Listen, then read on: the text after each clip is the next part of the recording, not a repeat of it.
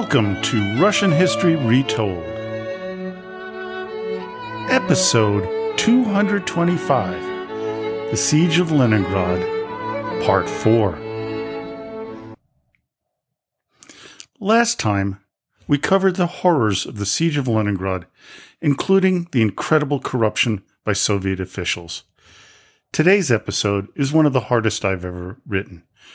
It is very emotional. There are some parts in it that I did have quite a few tears shed because of what I had to hear and read from the people who lived in Leningrad, those who survived and those who didn't.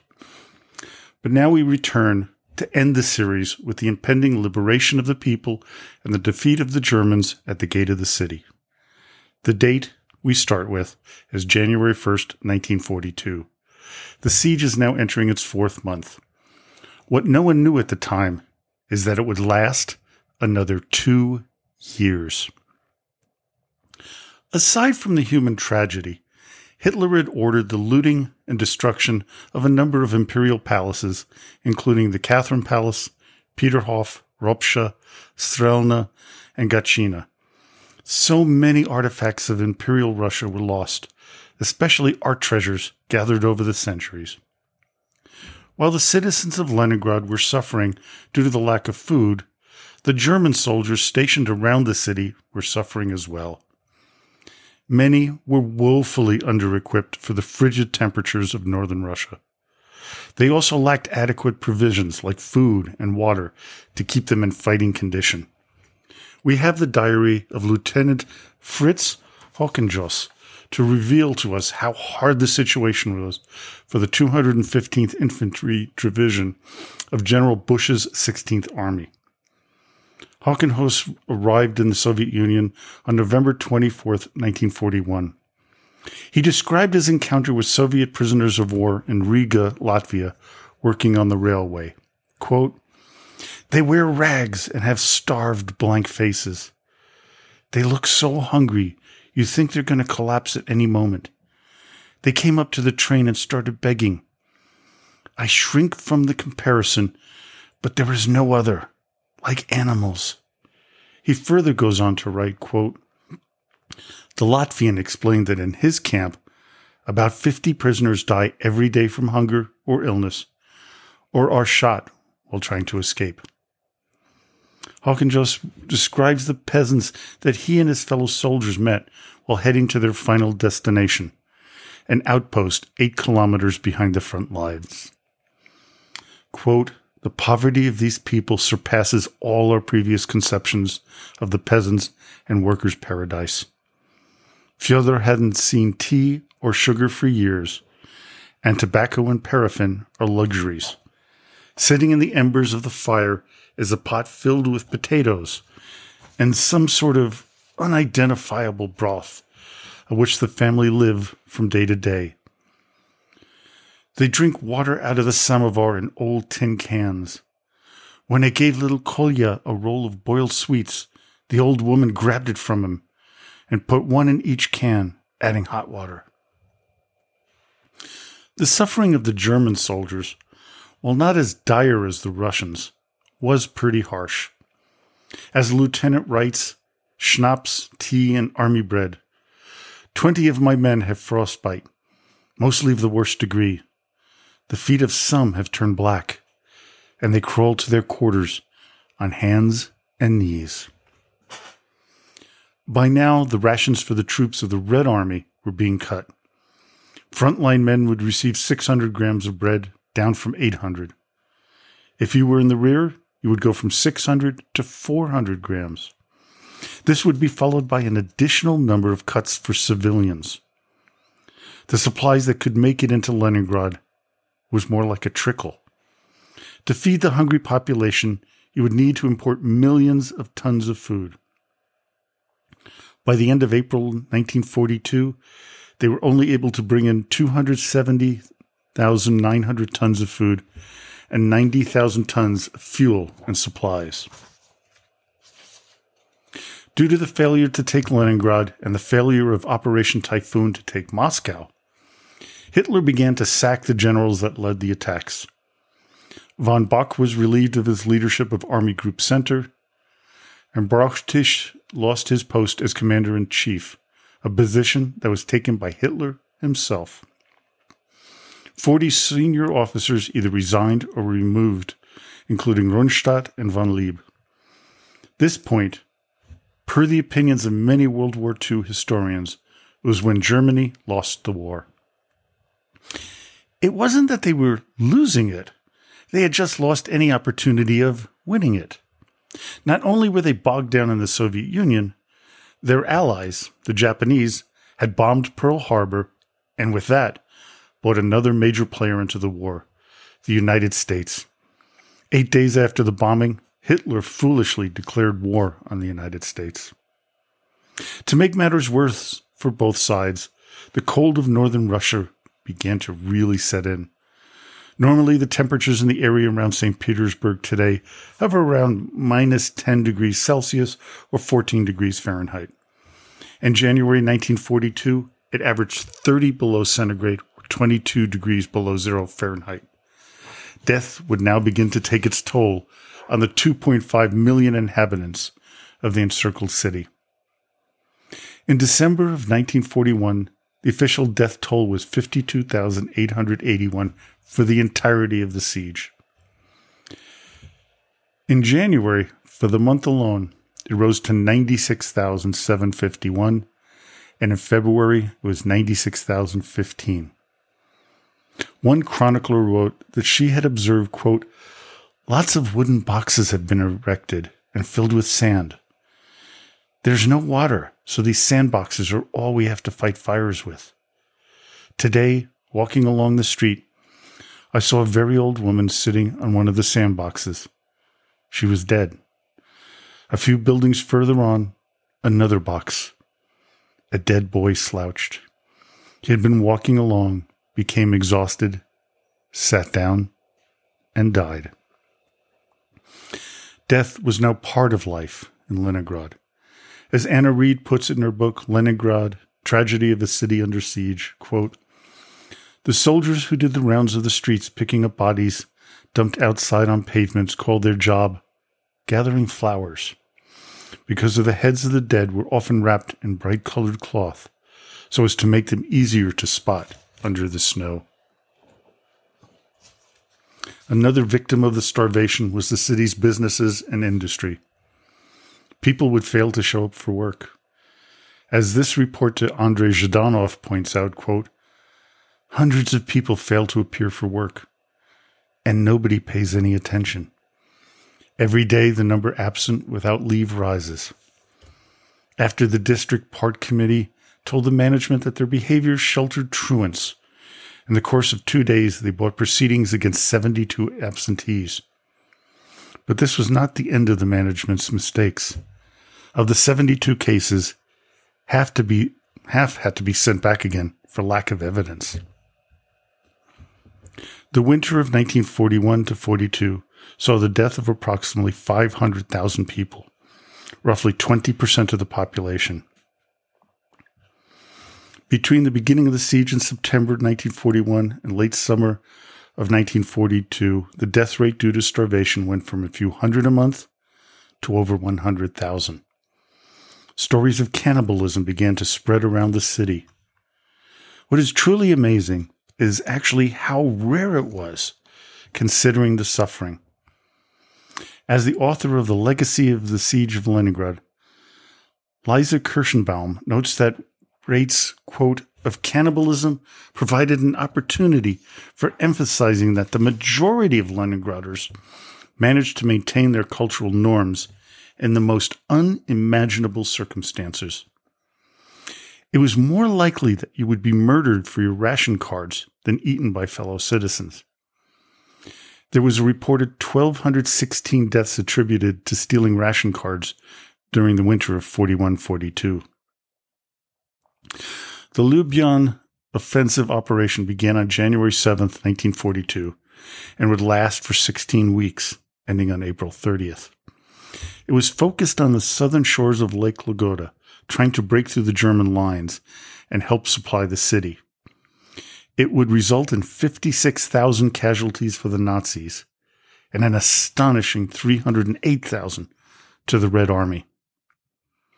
The Soviet leaders knew that the siege of the city had to be lifted, so another of a series of offensives would begin on August 27, 1942, known as the Semyonov Offensive. It would last for 8 weeks, ending in huge casualties for both sides. The Germans would lose 26,000, but the Soviets would lose over 4 times that many, with 113,000 dead, wounded, or sick. The Soviet offensive started just days before the Germans had plans to attack and destroy Leningrad, hoping it would allow a transfer of troops south to take Moscow and Stalingrad. The German plan was known as Operation Nordlicht, or Northern Light. It used troops made available by the capture of Sevastopol on July 4, 1942. But by attacking first, the Soviet Red Army blunted the German High Command's plans, which likely saved the war effort for the Soviet Union. Throughout 1942, the two sides would battle each other. The Germans to continue with its tight grip around Leningrad, and the Soviets trying desperately to open a lane in which to increase the supplies reaching the city. Neither side would gain a clear-cut advantage. The people of Leningrad would continue to suffer, with thousands more starving. Rations would slowly increase, mostly due to the tremendous loss of life. The first major breakthrough the Red Army achieved was during Operation Iskra, which began on January 12, 1943. Its mission was to create a 10 to 12 kilometer land corridor. The battles that ensued would last until January 30th. While it did punch a hole into the German lines, the road it created was within Nazis' artillery's range. The next phase after Operation Iskra was Operation Polarna Zvezda, or Polar Star. It was meant to destroy the German Group North Army. While not entirely successful, it would greatly weaken the Nazi forces. Within this operation, there was the Battle of Krasny Bor between the 55th Army of the Soviets against the Spanish Blue Division. It would take place between February 10th and the 13th of 1943. The Spaniards would suffer extreme casualties, losing 70 to 75% of the men. The 55th Army of the Soviets would be completely destroyed, but their mission to take the Spanish forces out of the war was successful. Supplies were beginning to reach Leningrad, although not enough to return to pre-siege levels. People were getting enough just to survive. But instead of happiness, depression and the feeling of grief of being a survivor began to set in. As Maria Mashkova would write, quote, "Where can we find the strength to live happily, joyously, without endless worry? Why can't the children be the basis for happiness? They are good children, after all, and we should be living just for them. Why can't we suppress the fear that the rest of our lives will be nothing but strain and effort? Is it really just the lack of a piece of bread and a bowl of soup?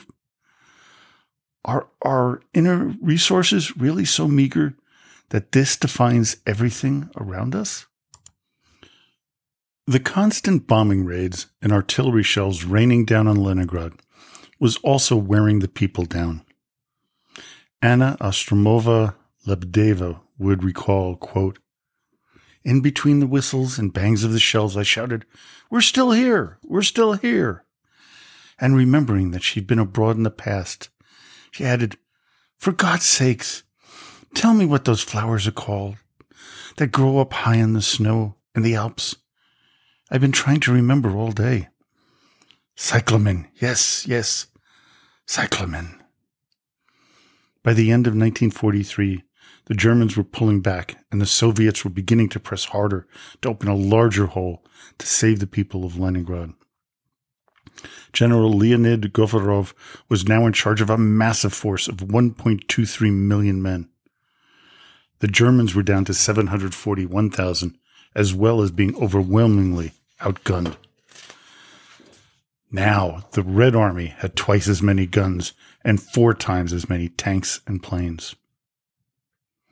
The attack to destroy Army Group North and its grip on Leningrad began on January 14, 1944. According to Anna Reid, quote, "In thick fog, 104,000 shells were fired in an hour and 5 minutes. As one German officer wrote in a letter to his wife, quote, "We can forget about my leave. Here, a battle is boiling, which outdoes everything we've seen up to now. The Russians are advancing on 3 sides. We're living through hell. I can't describe it. If I survive, I'll tell you about it when we see each other. At the moment, all I can say is one thing. Wish me luck." The citizens of Leningrad were shaken up by the back-and-forth shelling between the 2 armies. As Olga Friedenberg writes, quote, "Thunderous shelling. I looked at the clock to check the intervals between hits. Another crash, but this time no explosion. A dud must have hit a neighboring building. Yet another crash and the world reeled. We were hit. I looked up to see all the window panes fly out at once, and in flew the freezing January air. Superhuman powers were born within me. I seized a winter coat, wrapped Mama up in it, and dragged her heavy bed out into the corridor, then into my own room. One of my windows was miraculously intact, and I stuffed the other with rags." The 18th and 19th must have been frightening to the citizens of Leningrad and the soldiers of both armies. The shelling went on almost non-stop. By the 22nd, the siege of Leningrad was nearing the end. On January 27th, 1944, 2 years, 4 months, 2 weeks, and 5 days after the siege began, it was finally over. Vera Ingber would say this, quote, "The greatest event in the life of Leningrad, complete liberation from the blockade. And here, though I'm a professional writer, words fail me. I simply state that Leningrad is free." Anna Reid, in her book, put the end this way, quote, "The end, like the end of all great conflicts, left a vast silence. The silence of hushed sirens and guns, of the never-to-return missing and dead, and in Leningrad's case, of grief and horror unexpressed, of facts falsified or left unsaid." While the siege was over, the fighting was far from finished. The Great Patriotic War, as the Soviets called it, would rage on for another year and 3 months. Millions of soldiers and civilians would die. Over 150,000 Soviet troops went missing, were injured, or died in the fighting after the liberation of Leningrad in the north. Those who would suffer the most after the war were the returning prisoners of war. Of the 4.8 million who were taken prisoners by the Germans, only 1.8 million remained. If they were Jewish or members of the Communist Party, they were summarily executed. Many died of starvation. When they were liberated from captivity, many were put back into camps as they were considered cowards or traitors. Those who survived this would be sent to the gulags. The city itself was a mess, having been hit by over 150,000 artillery shells during the 2+ year siege, including 10,000 bombs. While not as devastated as cities like Kharkov, Minsk, and Stalingrad, a lot of work was needed to bring it back to life. One of the buildings having some of the least damage, surprisingly, was the Hermitage. It was only hit twice. According to the official records, 650,000 to 690,000 civilians lost their lives during the siege of Leningrad. But when we look at the numbers today, a higher figure of 800,000 is more realistic. The pre-war population of Leningrad was 2.5 million, which means 32% of its people died in those brutal 2 years. Before we go, I want to share some diary entries and memories from a number of people who survived the siege. Also, the aftermath of the war brought some tragic stories, especially when those, as I mentioned, who were captured by the Nazis, the POWs, returned to the Soviet Union. Their fates were almost as tragic as the ones who survived the siege, some far worse. They all come from the book by Anna Reid, Leningrad, Tragedy of a City Under Siege, 1941 to 1944. It is the best work on this tragic event. The first one comes from the 12-year-old Irina Bogdanova, when she heard the announcement about the liberation of Leningrad while staying in a children's home in Yaroslavl. Quote, "Then, after a few minutes, in a corner of the dormitory, someone started crying. Then in another corner, another child, until we were all crying. And none of us wanted any breakfast or lunch. Not until supper time were the teachers able to coax us into the dining hall. It was because we suddenly realized that no one was waiting for us. Living in the children's home, we hadn't thought about this. We'd just been waiting for the war to be over. Only with victory did we have to come to terms with life again, and with all that we had lost." Next up, we have Olga Grachina, who lived at boarding school number 43 during the last months.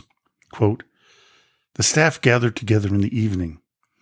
Instead of eating in their separate corners as usual, people brought out vodka. We sang, cried, laughed. But it was sad all the same. The losses were just too large. A great work had ended. Impossible deeds had been done. We all felt that. But we also felt confusion. How should we live now? And for what purpose?" Olga Friedenberg, who lost her mother, had spent much of the siege just staring at a wall, or, like many others, cleaning her apartment over and over again. Quote, "Now I have so much time. I feel cast away in it. All around me it stretches into infinity. I want to fill it by doing things, by moving about in space.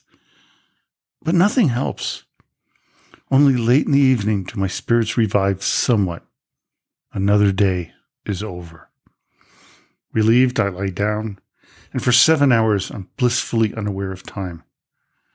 Waking up in the morning is frightful. That first moment of consciousness after the night. I am here. I am in time again." One of the saddest was the story of Vasily Churkin, who lost both of his sons to war and his wife to starvation. He writes this about the time he returned to his apartment where his wife died. He had not been there for 3 days. Quote, "An awful mess. The thieves have turned everything upside down. All the clothes, suits and coats, and valuables gone. Everything that didn't interest them and strewn about the floor. All I took was our photo album. Here they are, my darlings, looking silently up at me. I'll never see them again. I felt such pain that I burst into tears." One of the most famous of all of the diaries written during the siege of Leningrad was written by a 14-year-old girl, Tanya Savacheva. Tanya would write down when each member of her family died.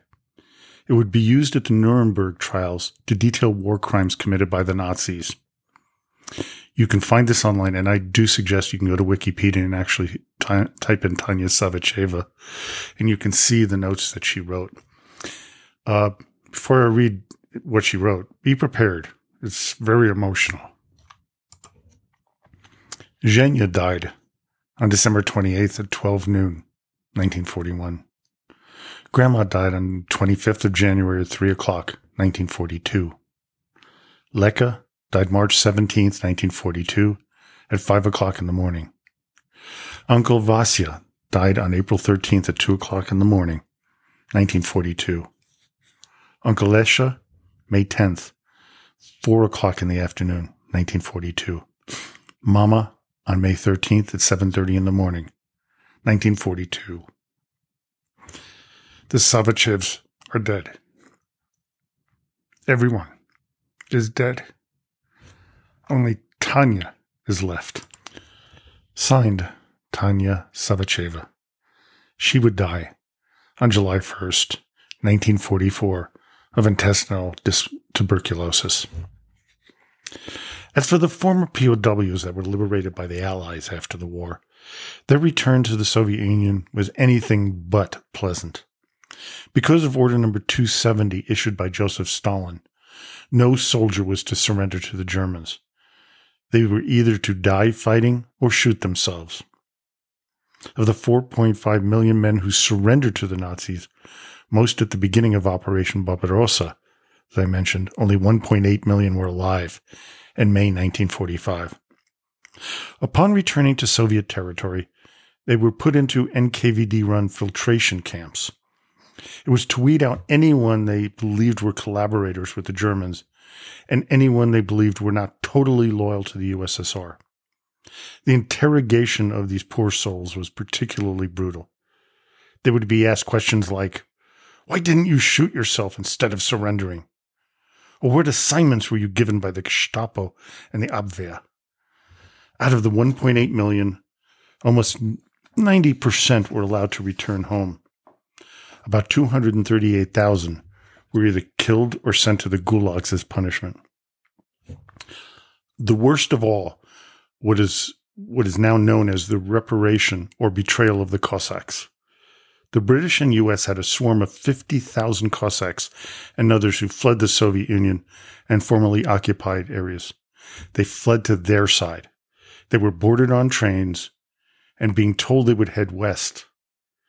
Instead, they were sent to the Soviet Union to be interred and then worked to death in the gulags. This tragedy is something that I'm going to do an episode about sometime in the not-too-distant future. Well, I hope you enjoyed today's episode. Join me next time as I begin a new series on the history of the old cities of the lands of the Rus. Cities like Kiev, Vladimir, Chernihiv, Novgorod, Smolensk, and many others. So as always, до свидания и спасибо большое.